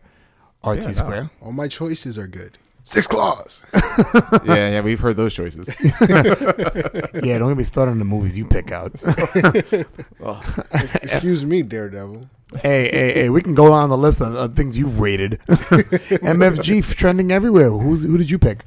I picked somebody that doesn't think that MFG is trending anywhere. The person I picked that is a really positive role model for women is Kitty Pryde of the X-Men. Wow. Also known as Shadowcat. Also known as Ariel. Also known as Sprite. Yes. But she's also known as Shadowcat. Because that's the code name she's had. I liked her. They introduced Kitty Pryde back in X-Men, Uncanny X-Men, actually, number 129, back in January of 1980. And then she was 13 and a half year old, but she's a computer whiz, so she was a smart girl. I mean, they never tried to make her genius, which I also like that. Yeah. They kept her real, like not like, you had to be born a genius in order to be like Kitty Pryde. It's like, no, she just studied a lot, So she was a bookworm. Not A nerd. nerd. More so. But I don't know if she ever considered herself a nerd. But I mean, she was more of your average girl who just happened to have a talent for learning computer stuff. She wasn't like Artemisia, where she was the best. Right. Exactly. And that's what I like Artemisia about of 300, just in case anybody knows what I'm Rise talking of a Stupid Empire. about. So she was reasonably smart. Right. She was reasonably smart. She was a real girl. She didn't look like she probably didn't wear any makeup. She wasn't, a size, triple C, breast cup. She was a real person. She just wanted to read, watch TV, play with, computers or whatever. And when she got accepted to the X-Men, she didn't just become instant killer / I'm the best that there is kind of a thing. She just was the wide-eyed wanderer into this new group. And, she had new powers. She's around a group of adults. Think about it, because she's the only kid there. Yeah. And she's the youngest member that's ever been, at least at that point. So you had that to look to. She was great to watch and view that way. But I love the fact that she became a valuable member, not just because they told us she was valuable or, again, through some unreasonable means, even for a comic book. It's based on her team spirit, her intelligence, and her reliability. I mean, she was just a really good, solid character. And she's another character that's kind of evolved over the ages. I mean, like when you first, were reading the X-Men and she came on, she was the Jubilee of that group, but better. Yeah. And now, I mean, look at her now. Look what she's doing now. She's in charge. Leading. Well, she's leading another team. Right. I mean, and she had been at times being left to lead operations. Along that line. But now she's leading the original X-Men. And I still find it funny when they call her Professor Kitty. Yeah. It's just weird. Well, it's like when I hear Professor Wolverine. It's just things that shouldn't be said. Professor Kitty. Yeah. And here I thought you were going to go another direction with that joke, but I'm glad you stayed safe. It's Women's Month. Thank goodness we didn't. Well, I did have a joke about Mike watching 16-year-old girls, but I'm never not say that one. Well, watching and doing are two different things. And let's keep it that way. And what would I do with that? But and then when they did give her fighting abilities, I like that some people don't like the reason how she got her fighting abilities. I don't know if you guys remember it very much. Vaguely, I remember. Because she actually is a highly skilled ninja assassin in her ability. She's not just good, but they didn't just go, okay, next page, she's a highly skilled ninja assassin. They said, and it was a 5-issue miniseries with Wolverine, that she was possessed by Ogun, who was who had he had decades of training and whatnot. And when he possessed it, it left that knowledge in her head. It was just one of those things that it's like, normally I don't like when you just make a character kick ass, like when they did that with Psylocke. I was waiting for you to say that. Well, because it made no sense. Don't take away my fire. That's why I'm going next. Yeah, That's so why it just didn't make any sense. But yeah, I liked it with Kitty because, again, fine, maybe she didn't learn the ability on her own, but they still made her kick ass in a way that just didn't make you go, oh. So in that, I really like it. And the fact that throughout many different histories where they write, maybe future possible realities for the X-Men, you see her involved in politics, or you see she's very strongly involved with mutant rights. In the Ultimate X-Men world, she became the leading face for the mutant rights and things like that. So I just think that she's just been a very strong character. Now, do you feel like there was a point where they weren't utilizing Kitty very well? Was there a certain period of time where they weren't utilizing her? Because now she's been utilized very well. But do you feel like there was a time where you're like, really, you have her in that story, or really you having her doing that, or not that I can think of? Because even when they got rid of her for a couple of years, remember she was lost in space She was in that big giant silver bullet kind of thing in space. At the conclusion of the first run of the Astonishing X-Men. Right. I mean, so obviously she was out of commission then, but I can't think of any lengthy run. I mean, we're not talking about one issue here or one issue there. I can't think of any lengthy run where I just went, really, you've done that to Kitty? Because I think they've kind of kept her a little bit more innocent than most of the other characters. All right. You know. Okay. Cool. That's good. Yeah, I agree. I mean, Kitty's one of my favorite characters now. I mean, I thought she was kind of lame growing up. I was like, oh, she like now it's like, no, Kitty's great. Leave Jubilee home. Leave Jubilee, leave Dazzler, leave a bunch of them. Leave Dazzler alone. That's my girl. You can have her. Keep her away from the X-Men. That'd be great. All right, so now let's hit the flip side. The flip side is, of course, we talked about women. We just spoke about women characters that are good role models for females.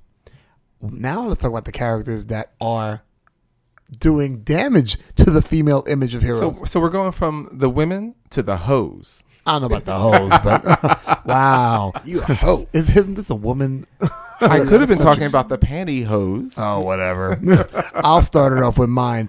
And it's funny because I do like this character. We've heard. I don't know if I said it on the podcast, but outside of the podcast, I've definitely said that I like this character. But when you talk about how women are viewed in the superhero universe, I don't know if this hero has been done justice. And that woman is. You just said it. Is it Psylocke? There you go. Oh, so we are talking about hoes. Because here you go from Elizabeth Braddock, who was the twin sister of Brian Braddock, a.k.a. Mr. Great Britain. Captain Britain. I keep saying Great Britain. Captain Britain. Or the Captain Britain of our universe, right? Right. Of our realm. So he basically, from what I understand, she's blind when she first comes out. Well, she was. When we meet her in the X-Men story, she's already been blinded. She's been blinded, yeah, and then. But she's a telepath, so she uses her abilities to see through other people's eyes. But for those who don't know, have never seen the original Psylocke is she looks like a Caucasian woman with lavender hair, right, and a very homely looking outfit with I believe at one point she had a cloak and a hood. Well, that's when she put the armor on because of the fact that she had no fighting skills, which made sense to me. Right. So, I mean, and it's funny because I was a big fan of Psylocke in the 90s because I started reading the X-Men more in the 90s. So I caught the end of Psylocke looking like the original Elizabeth Braddock, and then she gets kidnapped, and they do some they genetically alter her. So she goes from some homely looking white girl with lavender hair to some hot Asian with like a sleek body with ninja fighting skills. Now, I didn't have a problem with this before, but now when we're talking about, looking at heroes that are good for women, so now you're telling me that women need to be super attractive and wear short outfits and all that stuff in order to be relevant. Because she wasn't relevant. She was relevant in the Marvel universe, but not, in the X-Men universe, but not like that. Now, when Psylocke is a ninja, she's going to get every book. Right. And also, I thought that they gave her no more personality. I mean, Betsy Braddock, because again, and I don't... Oh, actually, we did talk about this briefly because we talked... Well, only because we talked about the Captain Britain book when we did Mike's Shelf. Right. So, but I don't know how much I may have mentioned. So, part of Elizabeth Braddock's story, not talking about the Psylocke that she's become, is that, she, like you said, she's the twin sister of Brian, but she became a Captain Britain herself. So she's a strong woman. When she was blinded while she was still being Captain Britain, when Brian had given it up. This Slaymaster was the name of the character that literally rips her eyes out. Oh, that's the one that gets killed by and then Brian literally bashes his head in with a boulder. But she gets blinded then. But yet she's still, after of course falling apart initially, she regains her strength by learning to see through other people's eyes, to become a functioning member of society again, and then moving on to even assisting the X-Men. So that's a really good woman, but yet she still had her sensibilities, her nobilities. Fine, I understand she's not looking to sleep with every guy, and she wasn't wearing a bikini all the time, but that's her personality. Every woman that does not have the same personality. Right.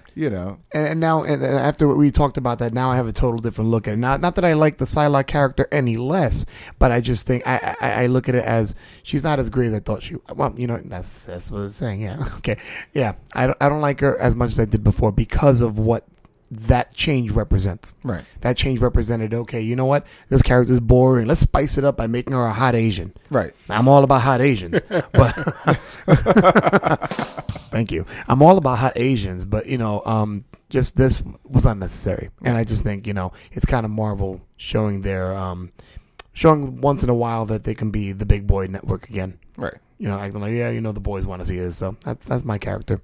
All right. Ralph, what about you? My character is a villainess, I guess you could say. Villainess. Yeah, villainess. Is she a black chick? Villainess? Oh. If she was a black chick, maybe she'd be more exciting. But, it's Harley Quinn. Oh, what's up with Mr. J's pudding? That's the whole thing. It's like, here you have a woman who was a strong, independent, a doctor, psychologist, Right. She was smart, and then apparently she falls in love with her patient and then just starts following him around and doing whatever he says. Yeah, there's a lot of that. I mean, come on, really? So you turn, so what you're saying, I understand that you're showing how with the Joker's twist and sick mind, he was able to trick her and, make her fall in love with him like that. Right. But come on. No, I mean, I see what you're saying. I mean, the fact that she lost her personality, basically. Yeah. It just annoyed me just every time I read or see Harley Quinn, sure, she's hot, granted. And the images that they have now, are no less hot than they used to be. Yeah, I'm starting to realize now when you see her, I'm like, so she's an insane killer, but she evidently took time to get a boob job. Yeah. I guess she had a moment of clarity and realized no one's going to like me unless I have a boob job. Actually, it's one of the Joker's toys. He put laughing gas in them, so whenever anyone gets too close, he just squeezes them. So they're really fun bags now? Yeah. Oh, that's horrible. Wow.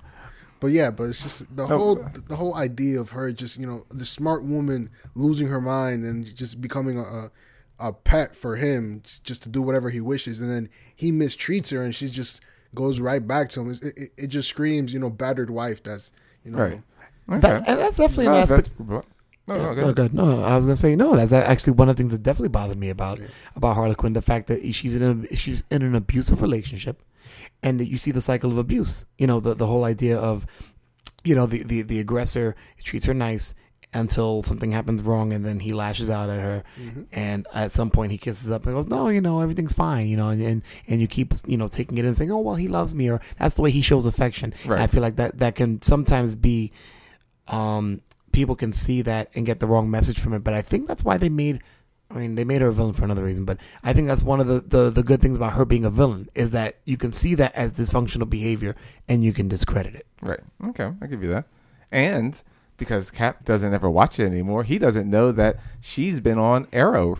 Yeah. Oh no! You haven't seen her face though. You just only hear you hear her talking. I was gonna ask you if you saw that episode. I'm up to date. Man. Here's a little spoiler for you. I thought that was enough of a spoiler. No, Did you give that up for Lent? I think that was enough spoiling. I'm not religious at all. Why? You religiously seem to spoil things. Well, that's my religion.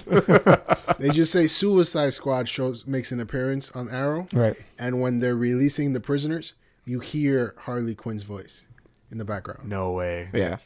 Yeah, it's actually kind of funny, So I gotta check that out. Oh man. Yeah, a whole season maybe.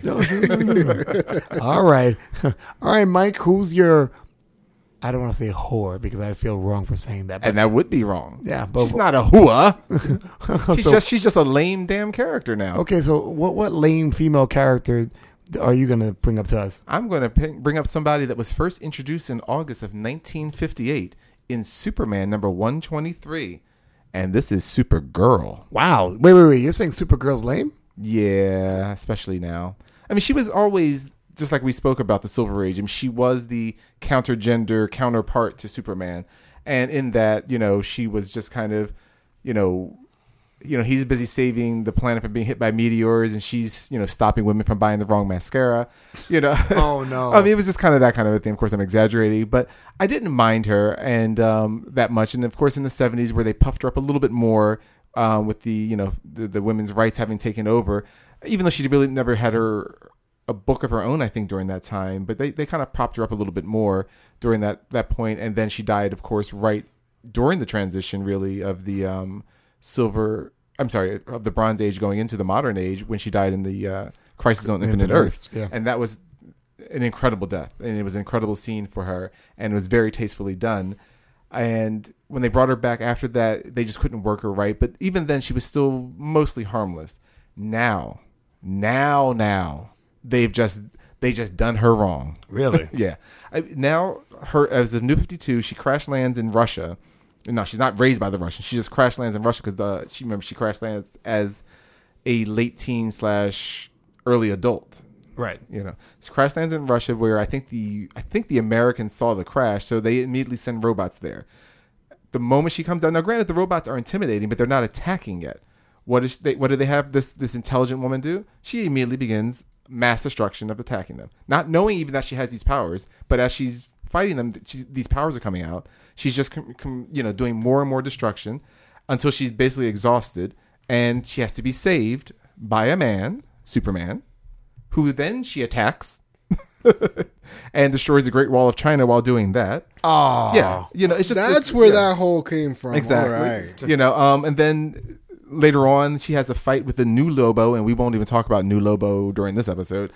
And because he it's not that he was afraid of being hurt, let's say. I mean, because he's still a Zarnian, so he still has his strong invulnerabilities. Right. But he just realized that fighting Kryptonian wasn't going to be right. So what does he do? He starts to play mind games with her, and this is a quote from the writer Charles Soule, who's writing her. He goes, "So she becomes irrationally angry." I'm like, oh, like a woman to just become irrationally angry in the middle of a fight. I'm just sitting like, you've got to be kidding me. And in this, and this is where we pick up Supergirl, still current, it draws a red power ring to her. So now she is a napalm, blood-spewing, hate-filled Red Lantern. Wait a minute. Red ring? So you mean to tell me that Supergirl right now is a Red Lantern. Oh, my God. As of right this moment. Blood spewing? Yes, they spew blood. She spews napalm blood. Now she doesn't spew once a month of blood. She spews more than once a month. Really? We went there? You wanted to say it, didn't you, Yes. RT Square? I saw him winding up and goes, oh. But even prior to this, where they did that Hell on Earth, which I will never read, but I do know enough about, when they did the Hell on Earth thing where a Kryptonian comes back and tries to make Hell on Earth, but of course his name is H''EL, Hell. She actually sided with him. And then, of course, when she realizes she's wrong, does she just, help the fight? No, she shanks him with a kryptonite shard. Because that's what the women do now, right? Stab you in the back. It's just not about that. It's just these reactions. It's like, the guys get to either settle it, using their strength, or, though they outsmarted this, it's, but no, she had to shank him with a kryptonite shard. Wow. So this is where Supergirl has just fallen off the graces. I don't see what kind of role model she's supposed to be, and I haven't really read any of her book in the New 52, so I don't know if they're trying to push her for women, but because she's not scantily clad, so it's not definitely the cheesecake for guys. So right. I don't know who they're trying to reach with this. Interesting. Yeah, maybe they're trying to alienate people. That's what it feels like. It feels like, you see, this is why we can't draw women. So anyhow, get rid of that book. Well, no, unless you make it a coming of age, and then she drops the Supergirl moniker and becomes Superwoman, or just becomes girl. Or becomes canceled. All right, well done, everybody. So there you have it. Women in the hero business. Hopefully the writers can continue to make progress. Hey guys, this is the Cap, letting you know that your voice is important. We still want to hear from you. Tell us what you thought of our last episode. Channel your inner Mike the Finance Guy and let us know if we got something wrong, which he's really good at doing. Help us with Geeks on the Go questions, or even compliment us on our horrible impersonations. Your impersonations aren't that bad, Doc. Thanks, Kev, even though I thought that was. So, show us some nerd love on Twitter at Meanwhile22, or like our page on Facebook. You can also check out our website at Meanwhile22pageslater.com. That 22 is a number. And if you have enough time, send us a positive review on iTunes. Wow. We're really begging, aren't we? Now let's get back to the show.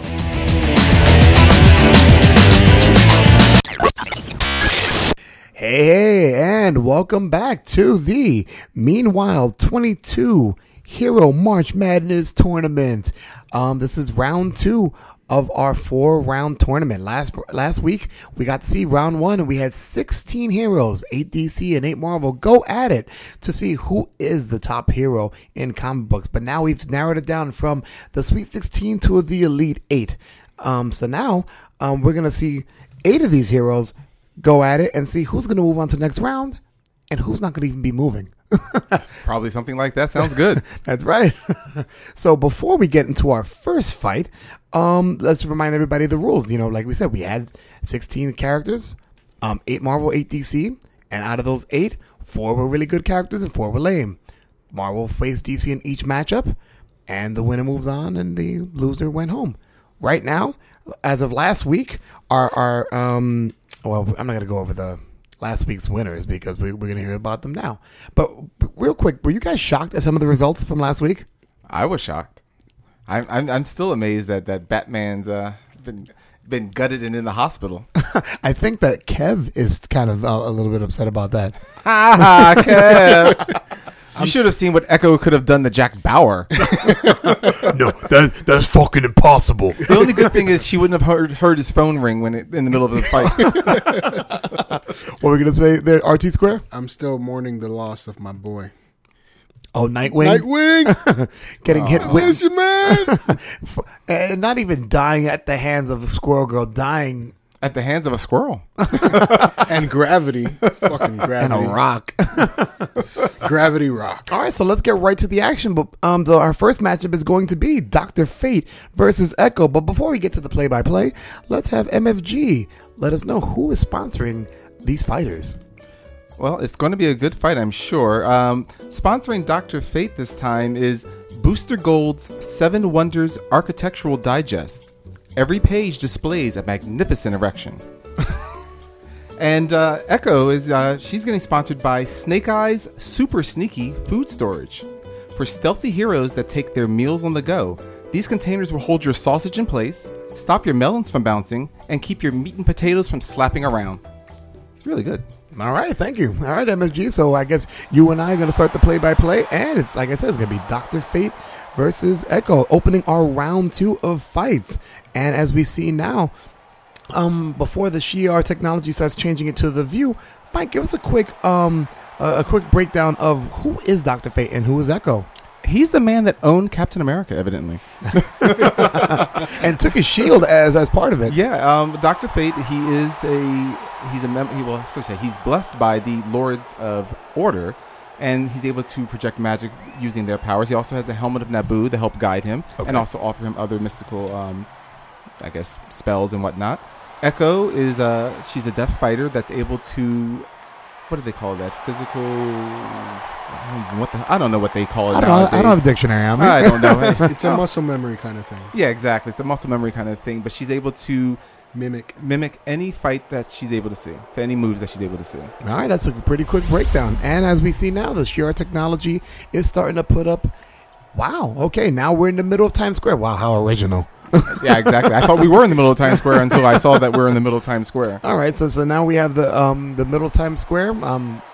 As the technology puts it up, all these really tacky ass billboards, and Dr. Fate and Echo are in place. And let's just say that now, because of the last fight with Batman, Echo was unaware that the fight had started because she could not hear the bell. Oh, that's right. Yeah. So thanks to the leading into the Americans with Disabilities Act, we've actually had a light established so that she can now see that the fight has begun. That's a good point there, MFG. Now, the funny thing is, what happens if she loses this fight? Then we wasted all that money for these lights for nothing. Damn her.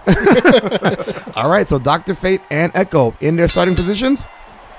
And there's the bell. There's the bell. All right, and the light. We go. Oh, and Echo, wow, taking the offensive. We're getting ready to charge. Up. Dr. Fate doing some of his magic. Wait, he's got that wave thing up. Nope, he's right behind her now. Yeah, well, I think nice. he did that with Captain America, didn't he? Yeah, but right now, nice move. Echo turned around and did a spin flip. Lands a few punches and a kick. Is a spin flip a thing? It's a thing now. Wow, she's really good. She is kicking the helmet out of that man. Oh, here we go. There we go. Nice move by Dr. Fate. He said some kind of spell and repelled her away from her, getting him some distance. Yeah, it looks like that hurt there. I think she fell on her echolocation. Well, I think Dr. Fate made a really smart move by giving him some space so he can actually do some spells. Yeah, she's looking like she's starting to get up there. Hopefully, he's got a little trick up his sleeve because I think she's got a few shurikens up hers. And oh wow, Oh. she is tossing those things left and right there. Oh, and I think she dinged him.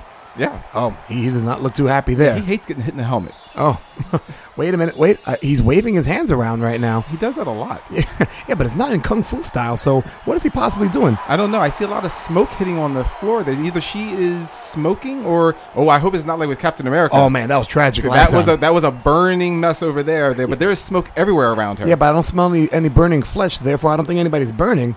And she's not screaming, but she's standing there and she seems to be. She's kind of holding at her head. And she's looking around.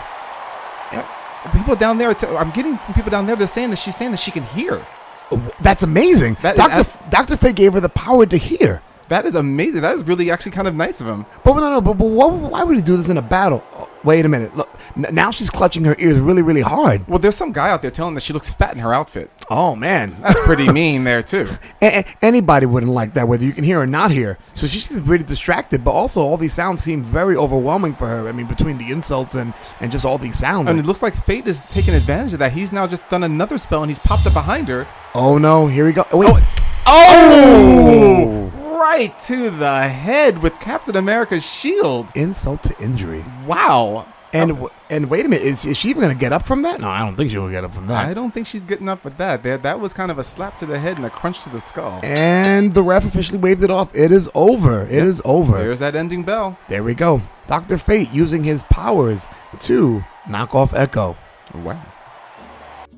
And that was one hell of a fight. But that fight itself, though, was sponsored by Brother Voodoo's Jamaican Shack. Chicken, beef, pork. In fact, there's no meat he can't jerk.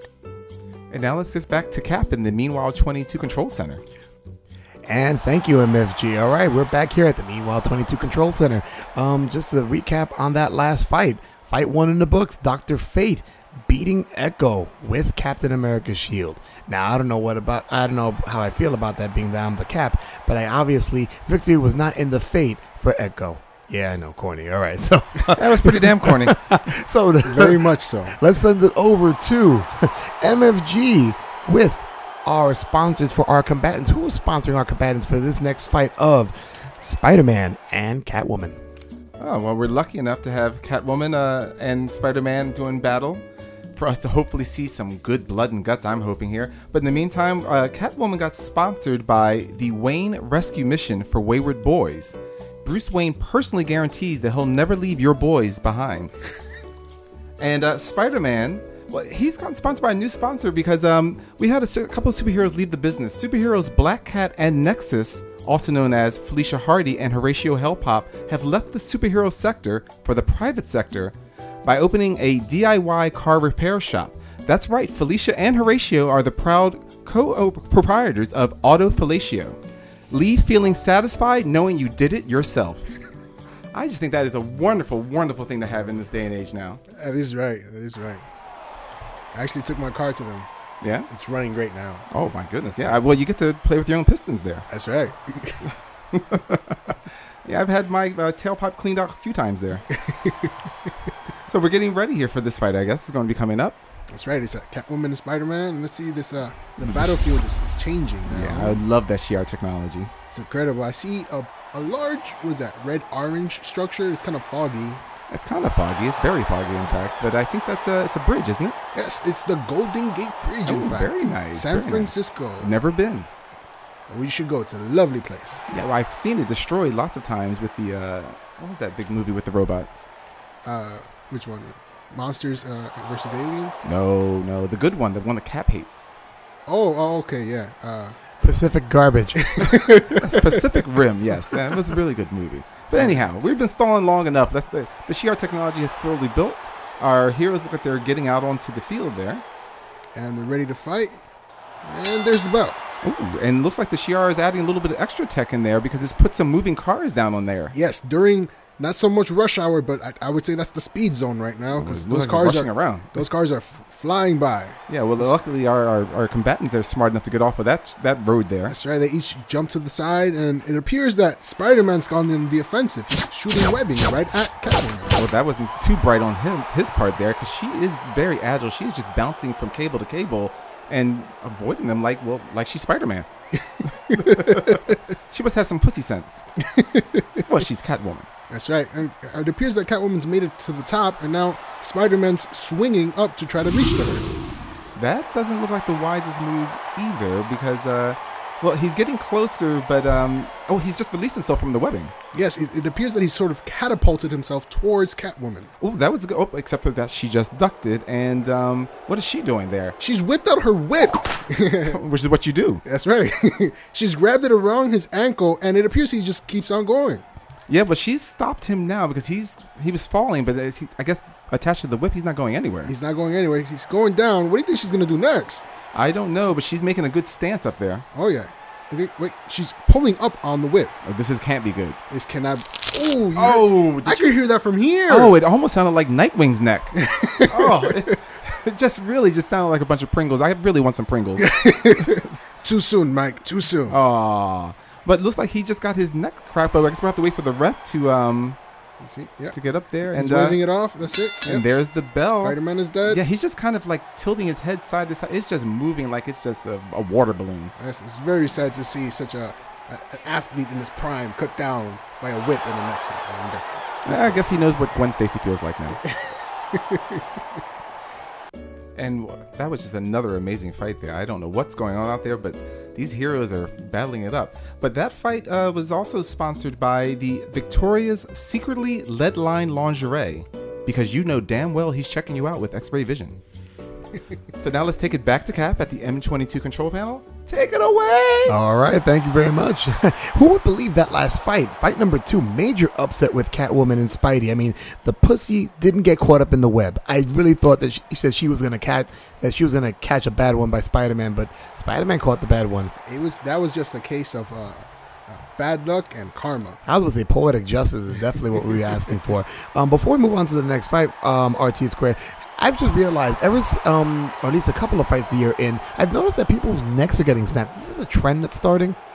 Well, who says I'm fixing these fights? I'm not fixing these fights. Right.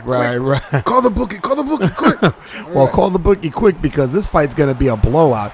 I think so anyway. Wonder Woman versus Squirrel Girl. But before we get to that, MFG, please let us know who are sponsoring our 2 combatants. Well, again, everyone's got to get a sponsor, and Wonder Woman managed to get a sponsor from Mira's Seafood Palace. Stop in and munch on her famous tuna taco, but keep in mind, she also has crabs. And Squirrel Girl, she's gotten sponsored by Dr. Pym's Tough Love Doggy Daycare, because Hank Pym knows that sometimes it takes a firm hand to make a bitch listen. All right. Thank you, MFG. All right. So it's me, the Cap, and RT Squared doing the play-by-play for the matchup of Wonder Woman versus Squirrel Girl. Now, before the fight starts, RT Squared, can we give a brief breakdown of who these 2 characters are? Well, like we have before, we got Wonder Woman, the amazing Amazon from Themyscira, and we have Squirrel Girl, the hot-looking girl in a squirrel outfit. I think you say the great-looking girl from the Great Lakes Avengers. All right, there's our brief bios. Shi'ar technology working right away, and they're changing from the beautiful confines of San Francisco to the Amazon jungle. Amazon jungle. Wow, I wonder who's gonna have the advantage here. I would. No, wait, no. Yeah, right. You in the zombie apocalypse. That's right. Okay, so wait a minute. I only see Wonder Woman out there getting ready to start the fight. I don't see no sign of Squirrel Girl. Well, come on. It's trees. Obviously, she has to be hiding somewhere within them. Yeah, but can they even start the fight now? Wait, she's talking to the ref. And there's the bell. That's right. Yeah, Wonder Woman's kind of waiting around. And Squirrel Girl jumps out of a tree, like I said. Oh, jumping out of the offensive. Ooh, gets punched right in the face. She just slapped her away like it was a fly. Wow, Wonder Woman really gave Squirrel Girl a real punch. So now Wonder Woman's there, ready to get on the offensive. Yep. She takes off her tiara and throws it into the trees. Who said jewelry is not functional? Wait a minute. Now I see why it's functional. All these branches are coming down. She's using the branches as an offensive. That's right. Really smart move by Wonder Woman. Good job. Squirrel Girl falls out of the tree, and there goes Wonder Woman, go right after her. Oh, wow. She's going for a nice lunge, but as she goes for the lunge, Squirrel Girl does a monkey flip and flips her off of her. Yeah, that's got to be a rough landing. Definitely WWE move there for sure. But Wonder Woman's not letting up. She's coming right at Squirrel Girl, giving her a barrage of punches. But wait, what's that sound? I think she's talking to a squirrel. Squirrel Girl's talking to Squirrels again. So they're coming right at her. Oh, they're coming right at Wonder Woman and Squirrel Girl as Wonder Woman's pounding on Squirrel Girl. I think they're taking something off of Wonder Woman's belt. They actually have the lasso. There's no way this is happening. And they pass it to Squirrel Girl as she does it. Yep. She Wonder Woman is tied up by her own lasso. Oh my God. I cannot believe this. Wait, I'm trying to see if I could read lips here. Because right now, I've never seen Wonder Woman tied up by her own lasso. Hold on, let me use my bad lip reading skills. Bad lip reading skills. I want some ice cream. No, wait. I am going to kill you, she says. Wow. And that, I guess she's tied up by the lasso, so that's the truth. That's right. That fight was just something else. I don't understand what's up with that girl with the squirrels, but she seems to be moving along. She's quite nutty. I guess she is. Wonder Woman always said that she doesn't trust anybody that likes that much nuts. But anyhow, this fight was sponsored by the Hercules and Ares Greek Spa for Men, nude hot oil wrestling classes daily, and no matter your nationality, they guarantee you'll feel a little Greek in you by the end of your stay. So now back to Cap in the control center for Meanwhile 22.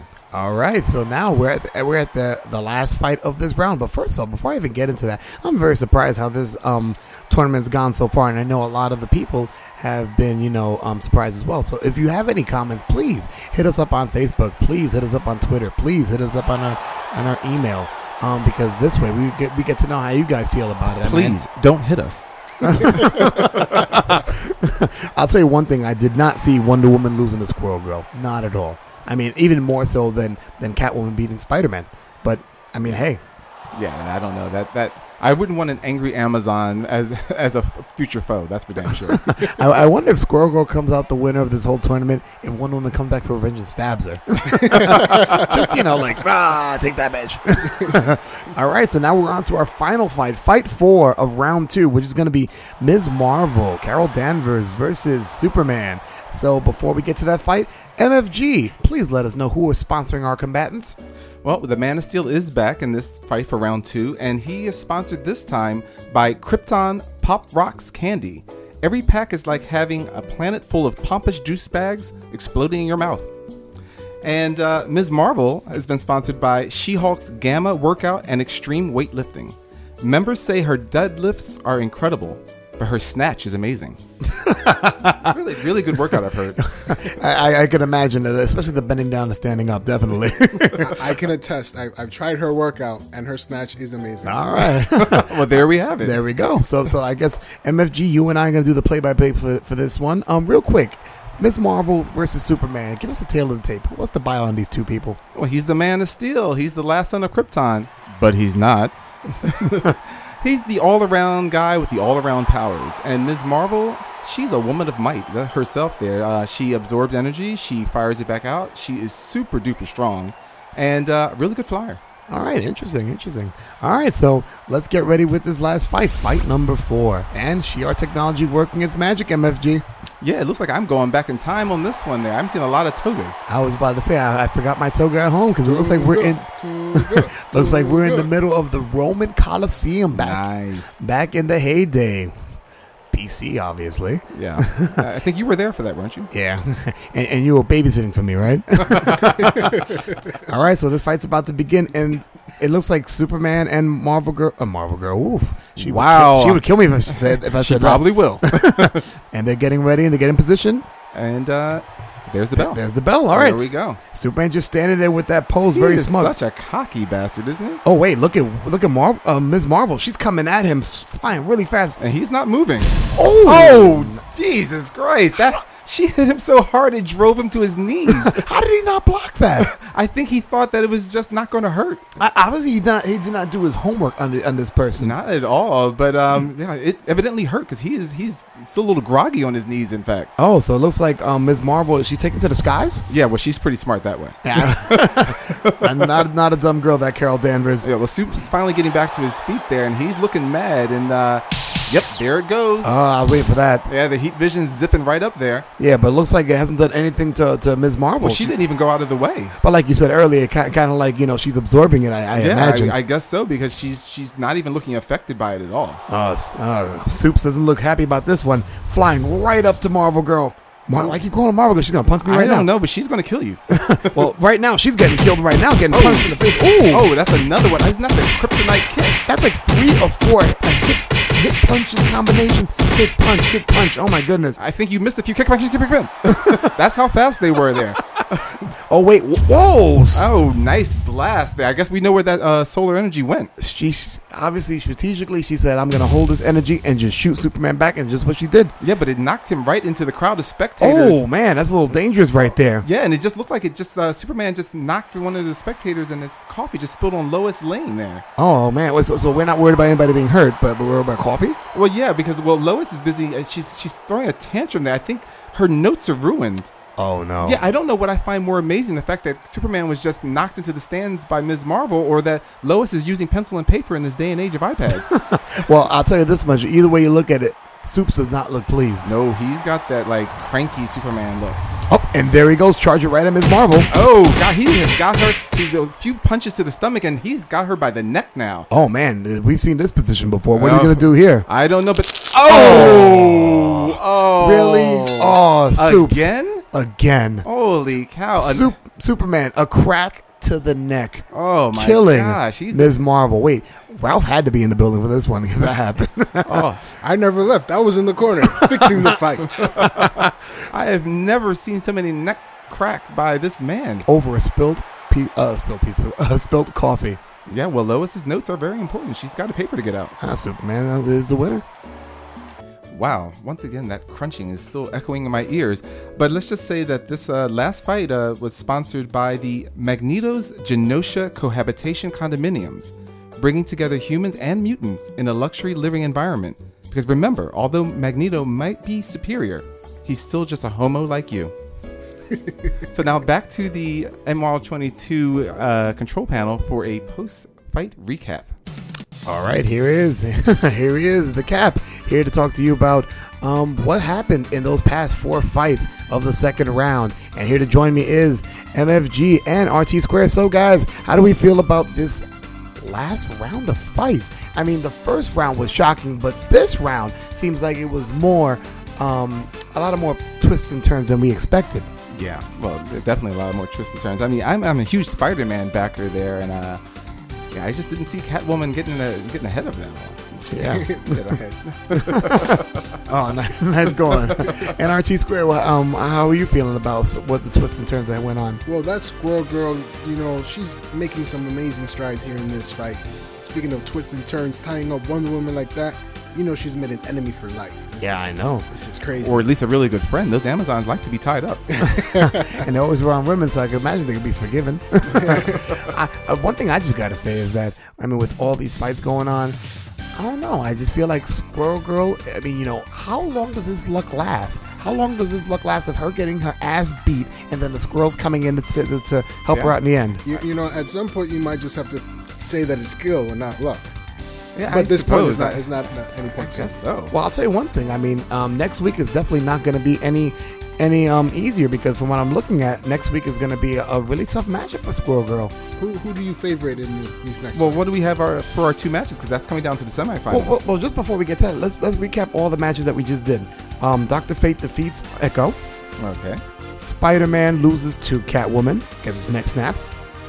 Wonder Woman loses, I don't know how, to Squirrel Girl.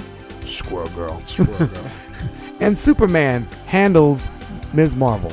He manhandled. I didn't call her Marvel Girl this time. And lucky for you, she can't kill you for constantly calling her Marvel Girl. Because she's dead. Make energy out of that. All right, so in the final 4, we have Dr. Fate versus Catwoman. How do you guys feel about that matchup?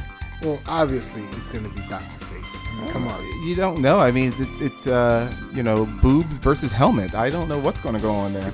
But I'll tell you one thing. This will be the first time that Catwoman has fought somebody that deals with magic. Everybody she fought Wolverine in the first round. She fights Spider-Man in the second round. So this is the first time she's going to be dealing with somebody with magic. I don't know how she's going to overcome that. She's going to be off her game, but I still think it's Dr. Fate. All right. And our second matchup is going to be Squirrel Girl, the David of this tournament, versus the Goliath known as Superman. How do we feel about that? I think that Squirrel Girl is going to get buried.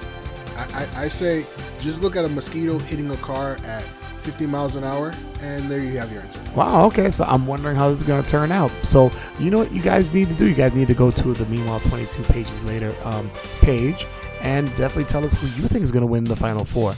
Yeah, and check out we'll have the latest standing poster up there. Yeah, we'll so put the you can keep updated track. brackets, right? Yep, get the brackets updated. And Mike, I have some Pringles for you just in case for the next fight. Oh, thank goodness. 'Cause all that crunching just made me so hungry. And that's our post-game segment. So just know right now, don't go anywhere. Meanwhile 22 is not done because Geeks on the Go is next. Geeks on the Go. All right. We already know what we're going to do, but I'm not going to say. What are we going to do? First, I'm going to give a shout out. What are we going to do? Wow. No, I Wait, said. who else would you give a shout out to? We're both here. Oh, hush. No, I want to give a shout out to my boy Bosch Tista and Cheyenne over at 4 Life Podcast. It's a wrestling podcast on the iTunes network. So if you get a chance, please check these guys out, especially if you like wrestling. So, by the way, 4 Life is spelled with Roman numerals. So it's an I and a V, Life Podcast. So shout out to my boy Bosch Tista doing a great job over there, and Cheyenne with the very interesting voice. By the way, Bosch, Kev says, "Yo, will you stop sounding like Ben Stein? You're boring me to death over here." I'm like, really, Kev? You're gonna start critiquing stuff? And shout out to Kev. Bueller. I wonder how many of our listeners actually know about that show. I mean, that movie. I wonder how many of our listeners actually listen. Ralph doesn't listen. Sometimes you say things and you're like, I just said that. Well, I wonder how many people actually have seen the Ferris Bueller's Day Off. It's a good movie. And it sounds familiar. All right, well, let's get to what we're here for. You know the drill. I give quick questions. They give quick answers on all things geek. And Quick cancers? Answers. Answers. We don't give cancers. We're not cigarettes. Gigi, stop smoking cigarettes. I'm smoking all the time. I'm just naturally hot that way. No, you just people are trying to burn you up. That's what that is. His jokes are corny. Quick, burn him. All right, so are we ready? We are ready. I think we're gonna make it under a minute today. Not at this rate. Watch. Just watch. Ready, set, and go. Who has the least functional outfit? Power Girl or Psylocke? RT Square. They both work for me, so they're pretty much functional. Fucking horn dog. Mike. Let's see. Psylocke has the up the crack leotards, and Power Girl has the peekaboo titties. The least functional, I say Psylocke with all that flipping. All that flipping nice.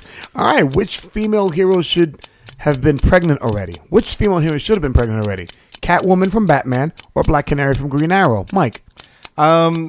Well, Catwoman's already had a woman pre-52. I mean, had a baby pre-52, and that didn't work out too well. I think Black Canary should be pregnant by now. All right. That means Ollie, I guess, is shooting blanks.